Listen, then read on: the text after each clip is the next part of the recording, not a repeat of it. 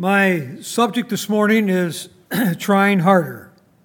This is the last of the series that we put out on that postcard, the last message on Galatians. But we start our study way back in the Garden of Eden. Adam is talking to God, and God is saying to Adam after he sinned, "Where are you?"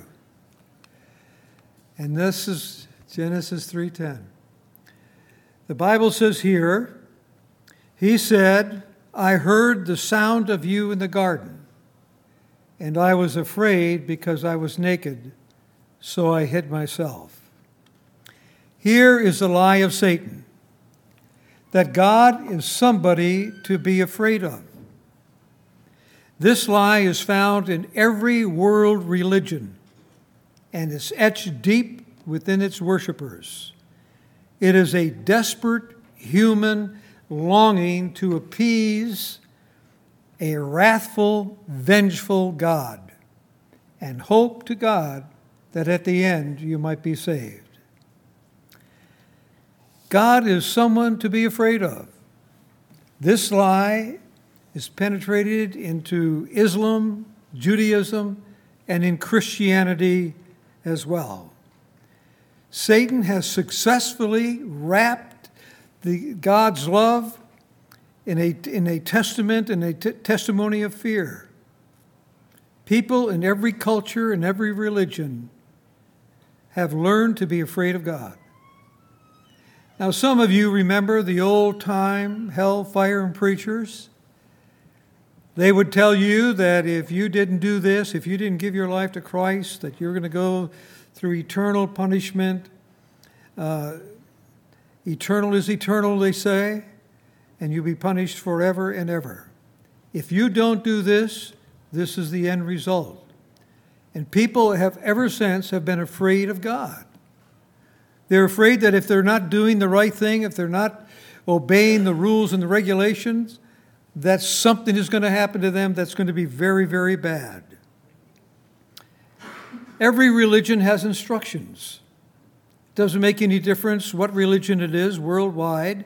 It has a book, it has instructions, and it tells you to obey the commands that are written in the book and hope someday, if your good outweighs your bad, then God will accept you. And so what do? Well, you try harder. Every year, New Year's, you make this resolution that I'm going to try harder. Either I'm going to try harder in my diet, I'm going to try harder at the gym, I'm going to try harder getting in shape, I'm going to try harder. And every year we go through this, and almost every time that I have been introduced to a friend or so, or introduced to somebody that I hadn't known me before, and they find out that I'm a preacher, they always say this. Somewhere in the conversation, well, I know I should be going to church. I know I should be. And my answer is always, why? Why do you think you should be going to church? Well, that's what I think I should be doing. And so most of us, we have grown up believing that we would eventually, through sincere diligence to change and focus on a sanctified self-effort life, that one day that God would accept me and love me. I guess the message that we've gotten is that I need to change from who I am to who I should be as a Christian. And if I study enough, if I pray enough, if I do enough good things, then maybe God will give me the strength to power on. God the Father promised through the Old Testament that He would explain to us that we could worship Him without fear. In John 14:7, the Bible says this, "If you have known me, you would have known my Father also. From now on, you know him and have seen him. And notice in Matthew, come to me, all who are weary and heavy laden, and I will give you rest.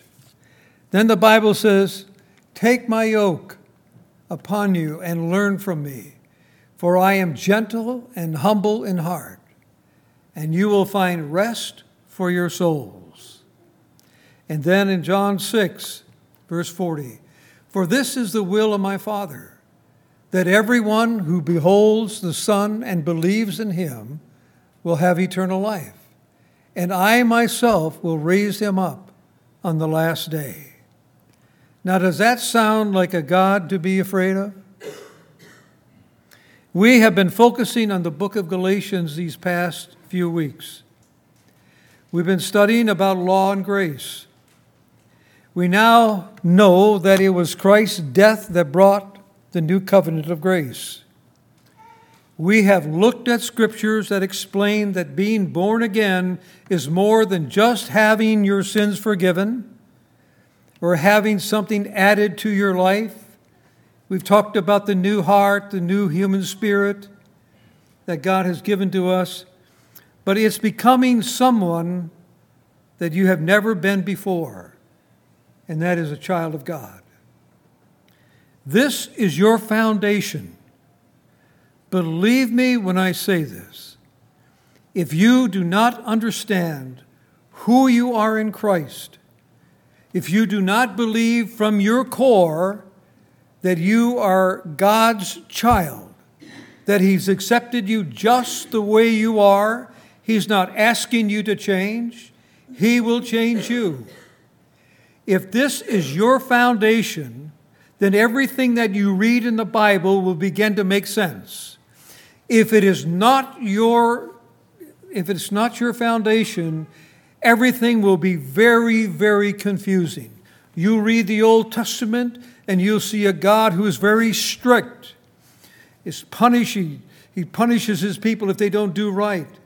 You read the New Testament and all of a sudden you have a different God, it seems like. One that's compassion, one that loves. You'll be confused as you go through the Bible if the foundation isn't your identity in Christ. I can't overemphasize that. The most important thing about our Christian experience is believing that foundation, that you are a child of God. Remember, the goal is not to change you. You've already been changed. The goal is simply maturing in Christ.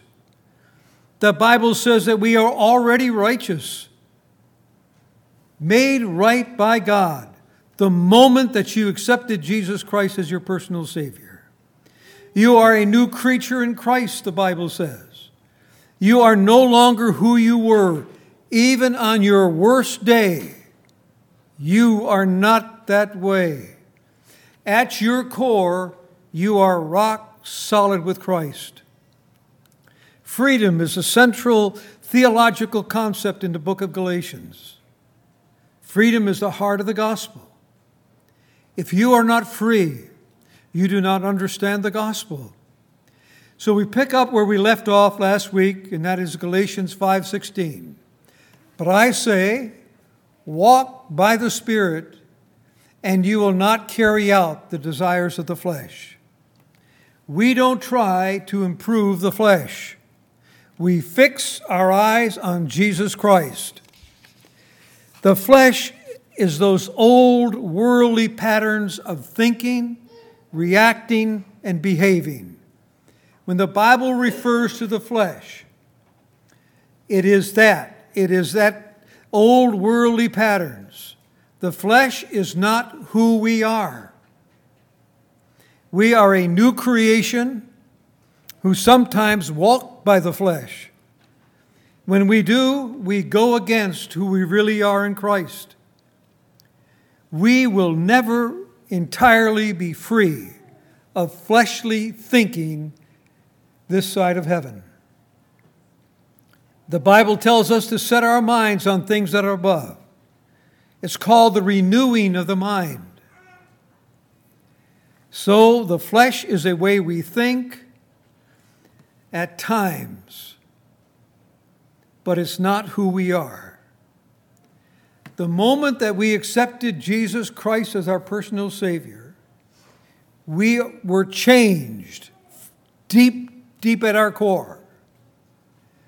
We are a new person in Christ. We may not feel new, we may not act new, but the Bible says that we are new. Paul is saying the flesh has already been put to death. The moment that you accepted Christ, your flesh was put to death. The Bible says, "But if you are led by the Spirit, you are not under the law." Freedom is really, it's a wonderful thing to wake up every day and be free in Christ. Knowing that you are a child of God, knowing that if you make a mistake today, it really doesn't matter. You are growing in grace. We will spend our lifetime growing in grace. As a child of God, we're experiencing that renewing of the mind. So the flesh is a common enemy that God, a common enemy that with God and with us, we share that enemy. God's Spirit empowers us and works with us, not against us, so that the flesh does not run our lives. Paul gives us, in Galatians 5, he gives us a list of the ways the flesh looks like. Just as in verse 21, it's just the end of it, envying, drunkenness, carousing, and things like these. I have forewarned you, just as I have forewarned you, that those who practice such things will not inherit the kingdom of God. I cannot tell you how many times people have read this text and they say, well, that's me. That's me. I do it over and over and over again. I don't want to, but I find myself doing the same thing over and over again. But let me tell you the key to this text. The key is practice. Now, that's the key word. Now, those of you who might feel that all these things that are going through your mind and all these bad thoughts and everything are your big issue, I've got news for you. They are not. The issue here is the word practice. Now, I read when Tiger Woods was just about 9 years old that his father had him out at the driving range. And then even when he was in his prime, he'd go to the practice range and he would hit 400 golf balls in one session. 400. I get a bucket of 30 and I'm done for the day. 400. So, but when he began, when he got to the place where he couldn't practice, he began to lose.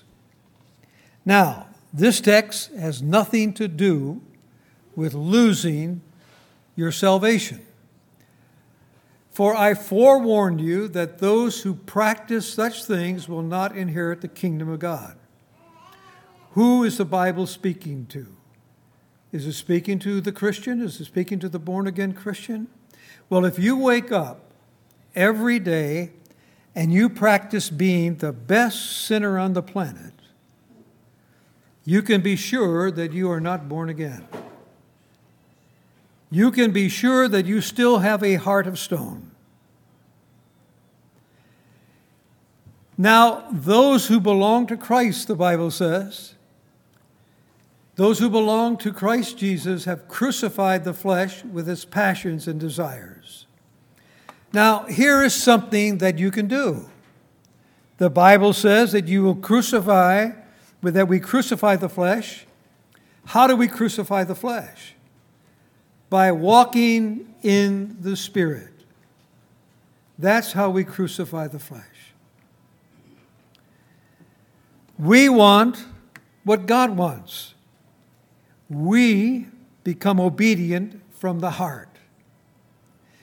We do not become obedient because of the law. The law tells us to do this. The law tells us to do that. No. We do not become obedient because we're fearful of hell. No, that's not why we become obedient. We found Christ. The Bible says that He loved us first. He loved us, enabling us to love Him.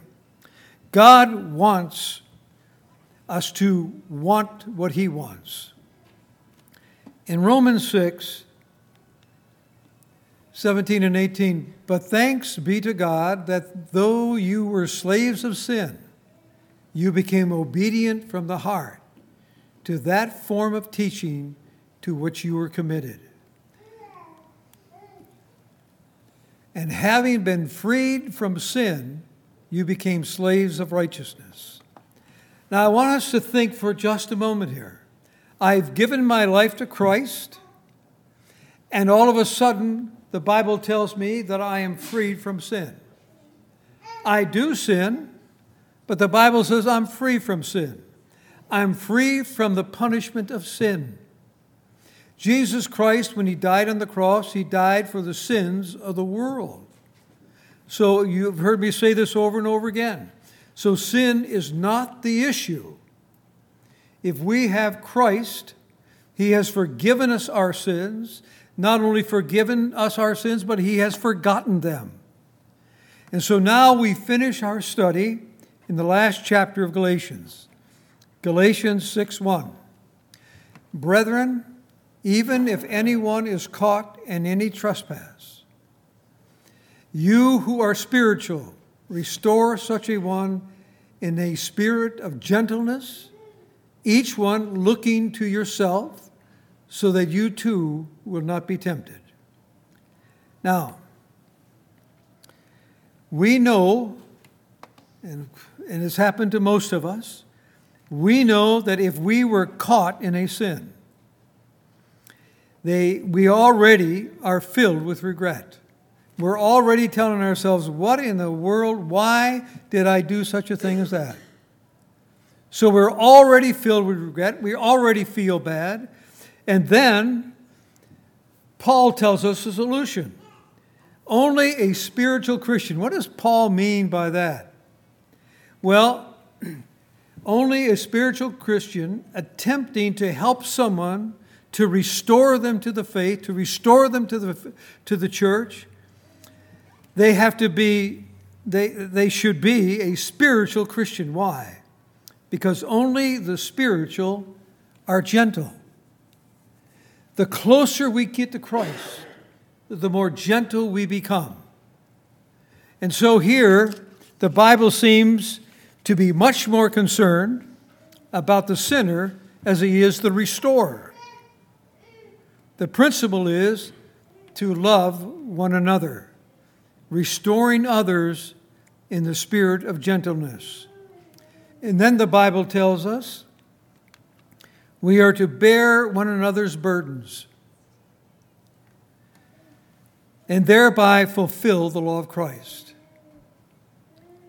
The law of Christ. What is the law of Christ? The law of Christ is to live in love of the Spirit. You see, love is the fulfillment of the law of Moses. The principle then is in restoring one who has drifted away, has fallen into sin, is by loving that person, coming alongside of that person. In verse 5 and 6 it says this, for each one will bear his own load, but some can't handle the load. That's what a church family is all about. We help each other. We bear each other's burdens. Then the Bible says the one who is taught the word is to share all good things with the one who teaches them. Now, what Paul is saying is we need to celebrate the message. You know, a lot of folks have used this as an accountability and responsibility between the congregation and the teachers. But the main message is we are to work together sharing Christ with the community. That's why we're here. That's why God put us here. We're to share Christ with the community. And that's what I mean. Sometimes I would wish, 95% of the people, they don't go to church. And there's a reason they don't go. To go at church and hear how bad you are and how vengeful God is, you soon lose the energy to go to church.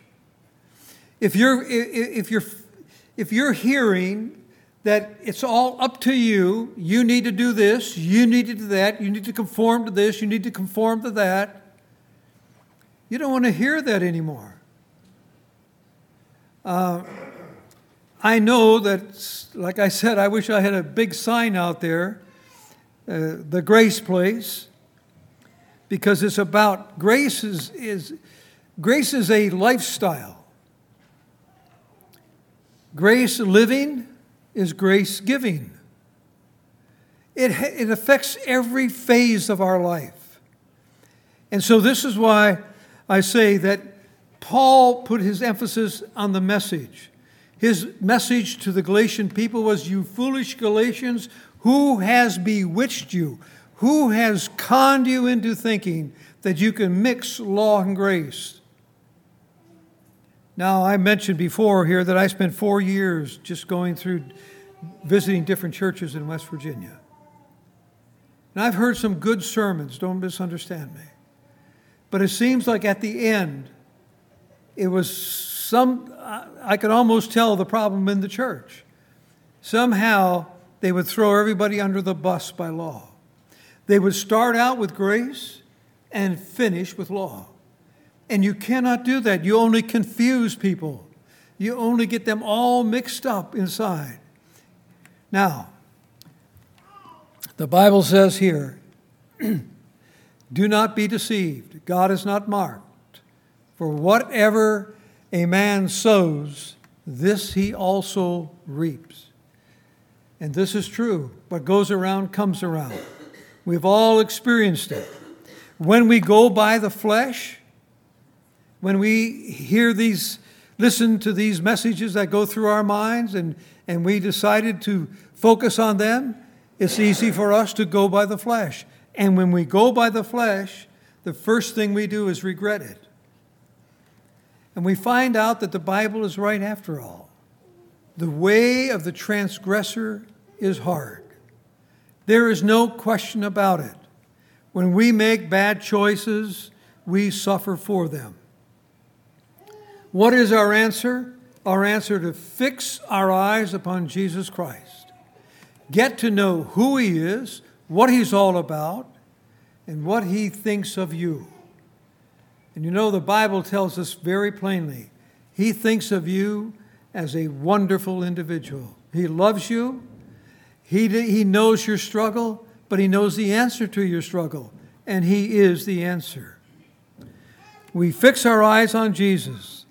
Let us not, the Bible says, let us not lose heart in doing good, for in due time we will reap if we do not grow weary. So then, while we have opportunity, let us do good to all people, and especially to those who are of the household of faith. I wish that we could really focus on what the Bible is telling us. It says here that we are not to lose heart by doing good, but we should do good to all people. It doesn't make any difference whether they're a Christian, a Muslim. It doesn't make any difference. We're to do good to all people. But then the Bible says, especially the household of God. That is us here. We are the household of God. We ought to give special attention to the needs of the household of God. So, we would do well if we would follow that. Then we would be available. We would want to help people. The Bible says, those who desire to make a good showing in the flesh try to compel you to be circumcised, simply so that they will not be persecuted for the cross of Christ. Now in Galatians, the Jewish Christians, They were trying to hang on to the law, and especially circumcision.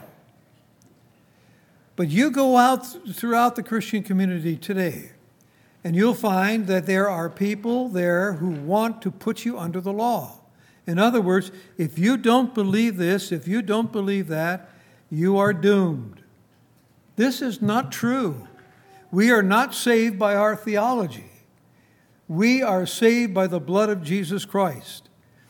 All in the Christian community, all are brothers and sisters. In Galatians, they were using psychological and physical ways to force people into membership. In fact, they felt that if you were circumcised, then you would be accepted by God and you would have a completion in your conversion. When an individual comes to Christ, when he says yes to God, God has given him everything he needs for life and for godliness at that moment. He is complete in Christ at that moment. Does he feel complete? Does he act complete? The answer is no. We are maturing in Christ. It takes us a while to understand how God works in us and through us. And that's what the Bible is all about. The Bible is all about giving your life to Christ, saying yes to Christ, allowing Christ to live in you and through you. We have to give God permission to do that. And we do that, hopefully we do that every day of our life. Hopefully we wake up in the morning, we say, God, this is the day that you have made. I will rejoice and be glad in it. I give you permission to live your life through me, to everyone I talk to everyone I see. I don't have to tell them that anything about Jesus Christ necessarily. I just have to love them no matter who they are and what they are. This is what God has called us to do. Too many times we hear the motive is freedom. But I want you to notice here, for those who are circumcised do not even keep the law themselves. Now, have you ever heard this? Well, the reason I don't go there is because there's a bunch of hypocrites. You ever heard that? The reason I don't go to church is they're filled with hypocrites. They say something, but they don't do anything about it. They say that you should do this and do that, but they do just the opposite. They do not even keep the laws themselves. So here the Jews are, 613 laws, and they tell them this is the book of the law, this is what you should do, this is what you should be doing on a daily basis. But no, I don't do it, no. This is something you should do. No wonder people see the hypocrisy in many Christian fellowships. Paul says their motive was fear. They were fearful of persecution. They could not and would not hold up to all the laws. Nobody has, nobody ever will. It's an impossibility. And that's why the Bible says that we are not under law, we are under grace. For those who walk by the rule, peace and mercy be upon Israel. What does that mean? For neither is circumcision anything, nor uncircumcision, but a new creation. And those who walk by this rule, peace and mercy be upon them, and upon the Israel of God. The Bible says here that circumcision or uncircumcision means nothing. Nothing. The only thing that means anything is whether you have experienced the new creation in Christ. That's all. And if you are a born-again Christian, you are locked into Christ. The Bible says you are fused with Him. You are in union with Him. You are safe with Him. And He loves you very much. That's what the gospel is all about. Paul's message to the church was his perfect love cast out fear. I hope that all of us realize that we are holy, that we are righteous, that we are forgiven saints in the arms of a loving God. Because that is the truth. We are safe. We are secure. All we have to do is get our eyes off of our own self, off of our performance, and keep our eyes fixed on Jesus Christ. When we do that, we are walking in the Spirit. When temptation comes, and it comes, whether it's a TV or whether it's a movie, whatever it may be, it comes. And these thoughts come through our mind. Sometimes they come through 1,000 miles an hour, it seems like. And sometimes you can be you can be reading the Bible, and this I've experienced. I can be reading the Bible, and all of a sudden a bad thought will come through my mind. I thought, where did that come from? Where did that come from? These thoughts that come through our mind, that is the working of the flesh. That is the patterns that we have filled our minds with through the years. That's why I've often said, those who are born and bred and raised as Christians, they have a tremendous advantage over us who were not. A tremendous advantage. Their flesh is weak. Our flesh seems to be strong. And the more we're into sin, the more that we practice sin, the stronger it has become. And the Bible says to us that the key to all of this is to fix your eyes on Jesus Christ, not on who you think you are. The Bible tells us who we are. The Bible says that we are saints. The Bible says that we are holy. The Bible says that we are righteous. We are all those things the moment that we said yes to Christ and accepted Him into our life. It's a wonderful way to live out life. Jesus Christ, when He came in to stay. He says, I will never leave you nor forsake you. I'm here for good, He says. I'm here for the rest of your life. Do you know that when you've been born again, you are not only rock solid. It's not only promised that He would never leave you nor forsake you, but He promised that He would guide you through this life. Through the power of the Holy Spirit. The Holy Spirit will counsel you. The Holy Spirit will encourage you. And the Holy Spirit will demonstrate how much God really loves you. We are in a wonderful place when we're in Christ. We're in an awful place when we're in the flesh. None of you are in the flesh. You may have fleshly thoughts come through your mind. You may give in to some fleshly thoughts, but that's not you. You are born again. You are a child of God. Once you are a child of God, you will always be a child of God. That's the difference. I often give the illustration of the caterpillar. The caterpillar goes through a metamorphosis and it becomes a butterfly. That butterfly can crawl if he wants to, but he doesn't have to because he can now fly. That's the same way with you and I. We become a butterfly. We can fly. We that are in Christ, we are free. The Bible says you are free indeed. You are free indeed. We are holy, righteous, forgiven saints. Praise the Lord for that. Shall we pray? Our Heavenly Father, we thank you and praise you for the book of Galatians, that you have reassured us. You have told us everything that we needed to hear, that you love us, that you've forgiven us, that you've taken our sins and you've forgotten them, and that we are free. Father, we thank you for that. We thank you for the possibilities of how you're going to work and mature us into your image. We thank you for that. We praise you for that. Now bless us. Help us to have a wonderful day today.